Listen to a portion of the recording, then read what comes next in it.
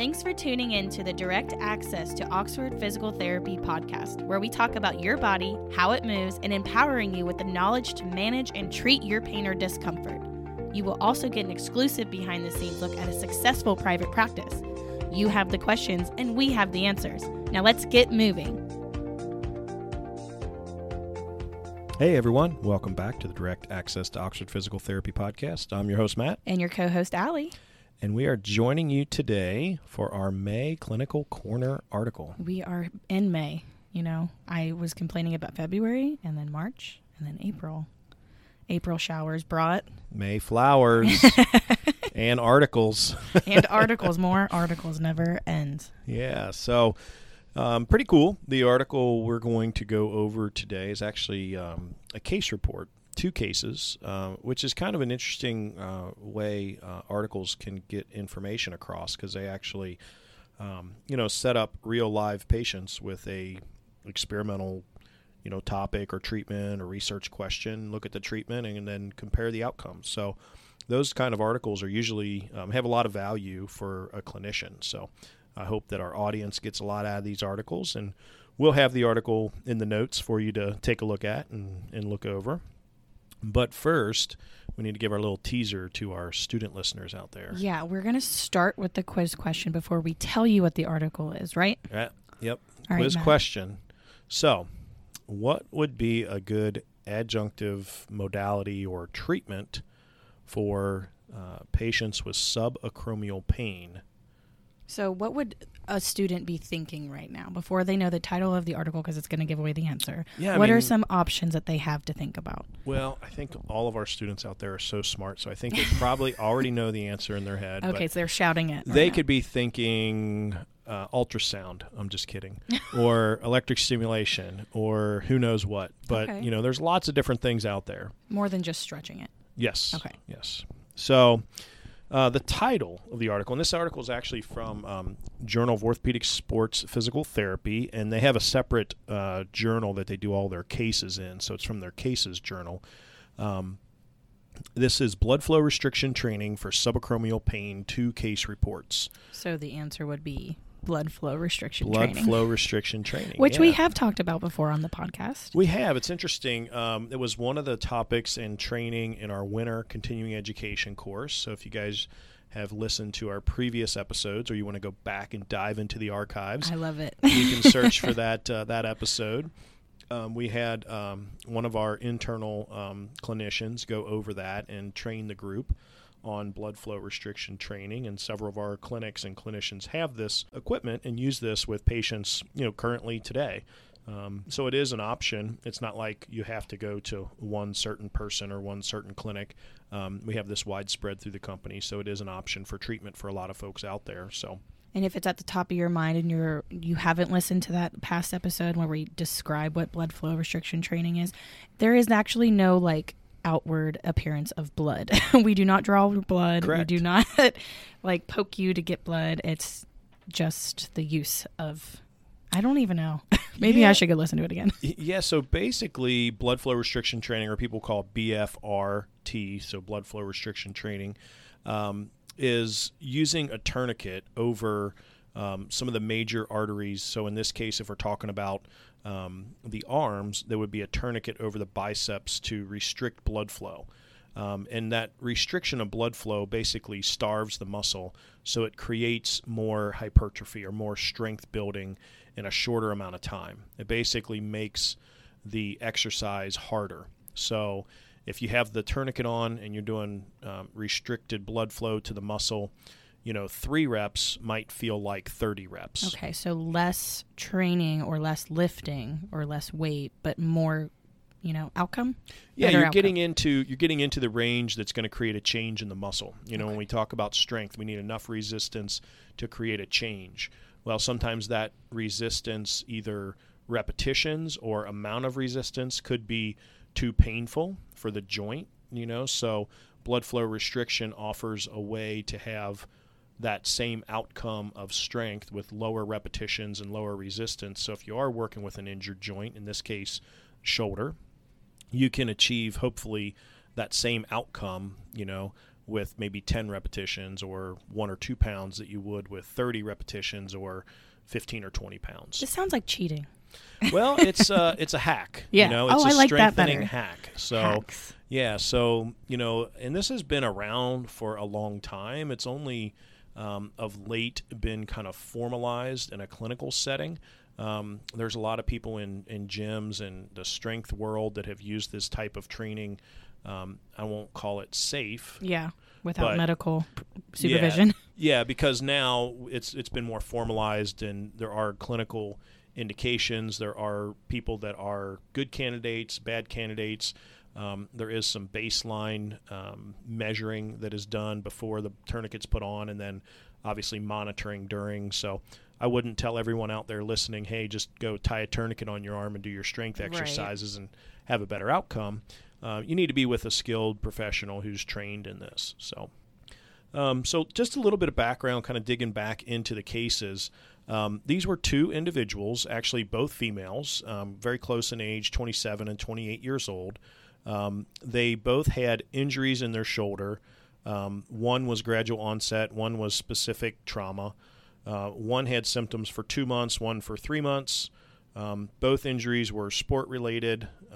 Both injuries did have pain at night, and both had taken some sort of medication for their shoulder. They sound like the same person. Yeah, pretty similar, so, and I think that was intentional. Okay. Because they wanted to Scientific. try to normalize things just a little bit. So, their activities were softball and gym workouts, and another one was kind of weightlifting, high intensity interval training and running. So, Wow. Okay. yeah, and so they both had stopped those activities because of pain. So this sounds a lot like a very, I'll say a very common patient that we might see in the clinic. It sounds like a lot of our listeners out there. Yeah. It's not like we're talking about, hey, this is a specialized treatment that's reserved for Only Olympic athletes. Exactly. Yeah. Or, hey, this won't work because I'm too high level. These folks were active, healthy, participating in activity. So if this treatment helped them, there's the likely correlation that it would help a lot of other people too. So Right. I think it's a very comparable patient to the patients that we would typically work with or to our typical listener out there. So these cases both also received standard physical therapy treatment based on their clinical finding using staged approach. So like we would normally do, we would start off with range of motion, build in some strengthening, gradually progress things over time, hands-on manual therapy, stretching, functional mobility exercises. So it's not like they only received blood flow restriction training. Okay. This was an adjunct to what they were normally doing in a normal course of physical therapy. And I think the intention here was to see if adding on the blood flow restriction really accelerated the normal process. Okay, so they both got the same therapy, and did one only get the blood flow, or did both? Both of got them? blood flow. Okay. Both got blood flow restriction training, and it was basically very specific during 3 strengthening exercises that targeted the rotator cuff and scapular stabilizers. And so those were recommended exercises that are normally done for this subacromial pain or pain kind of under the shoulder. So, Awesome. yeah. Each patient did have some home exercises that they were working on, again, as would be part of a normal standard plan of care. So the physical therapist is the one that kind of made the decision when to discharge each case based on their goals met, just like you normally would in a physical therapy treatment. So I think outside of adding in the blood flow restriction with these regimented specific exercises, everything else was pretty similar to what would normally happen in a physical therapy plan of care or course of treatment, which is kind of refreshing. Sometimes it's like when we look at research, they put people in a vacuum and, they're like, only do this one specific thing or Something that's it's not just, accessible to all PT yeah, clinics. it's just not very real world or, very normal. Okay. And so these case studies were relatively normal cases, relatively normal treatment, normal patients, but we just added in this blood flow restriction training. So when you guys take a look at the article, you'll be able to see there is a kind of a figure or a picture that shows the 3 different exercises that they do. And basically, what they did was elevation in standing, so like a scaption, raising your arm overhead. And then they were laying on their belly. We call it prone horizontal abduction, so they're kind of raising their arm out to the side. And then they did side-lying external rotation.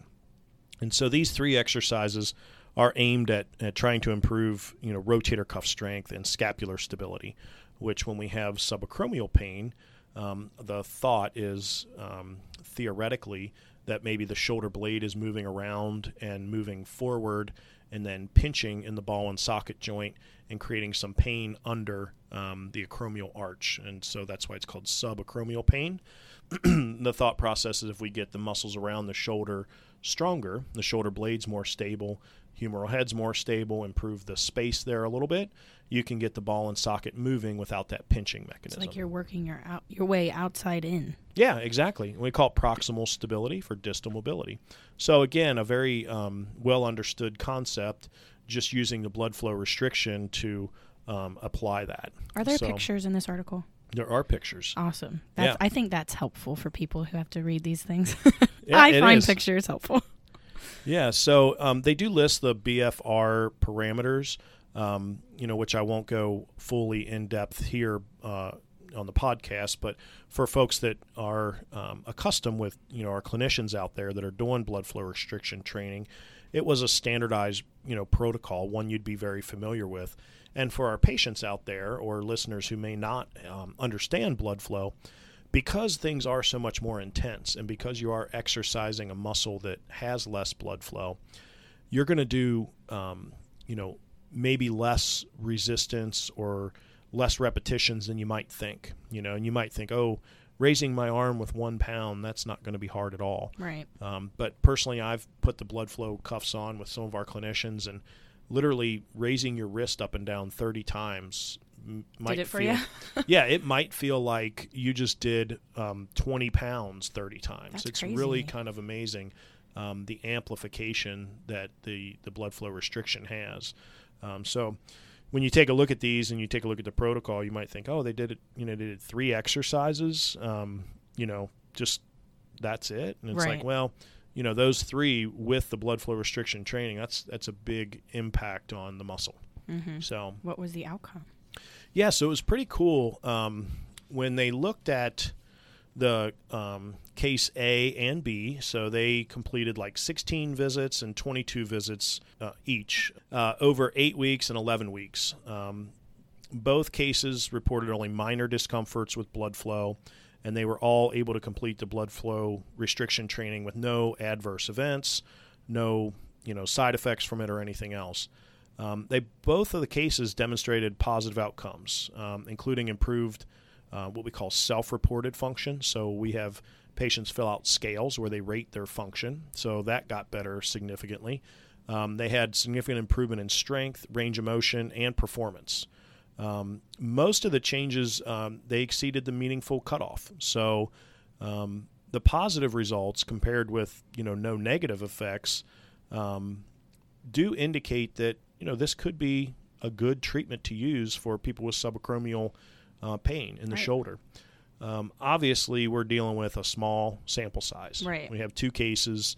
Obviously, no control to compare it against. Mm-hmm. Maybe they would have gotten better without blood flow anyway.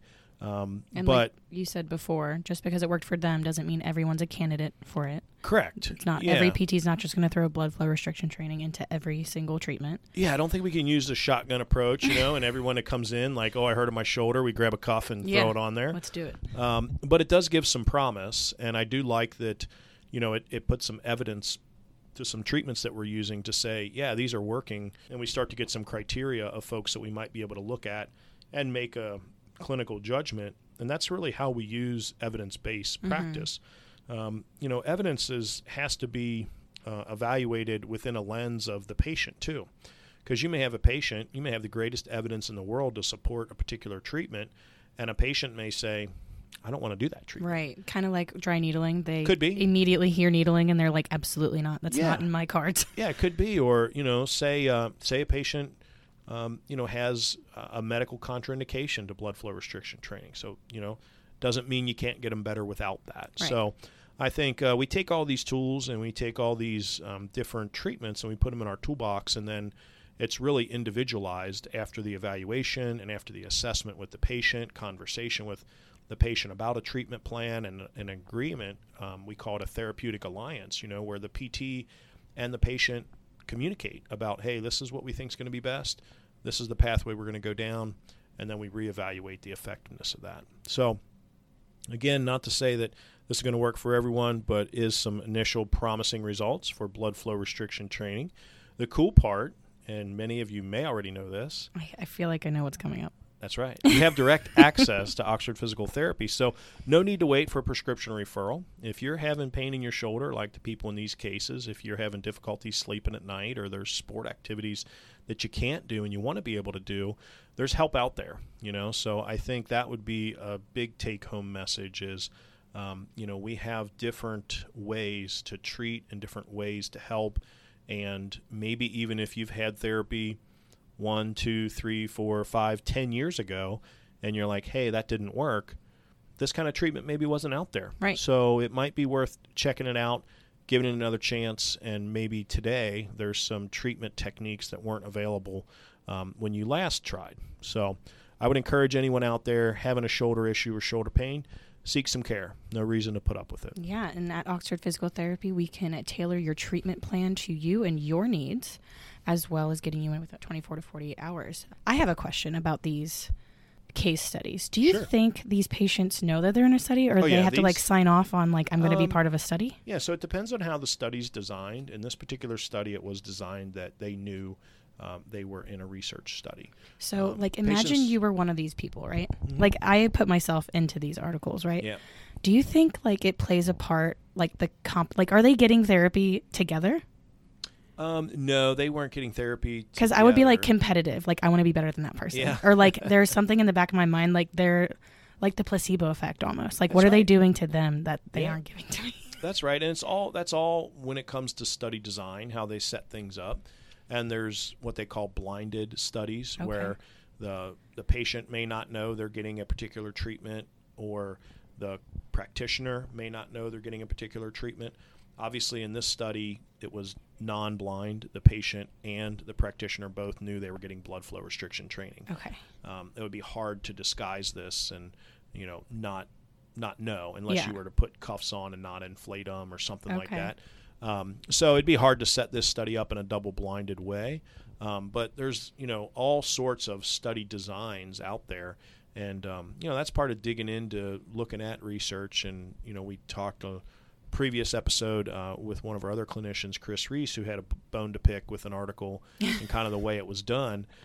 So I would encourage folks, don't just skip to the end and read the results, but, look through the whole article, read the design, see if you agree clinically with how it was done, because there's good and bad designs out there, and you can gain more information from articles when you know a little bit more background. And that's why Oxford Physical Therapy keeps up to date with all of these case studies and new treatment techniques with our clinical corners of each month. That's right. It's pretty cool. This article is hot off the press. It was actually published in May of 2022. So a couple weeks ago. I have ink on my fingers, literally.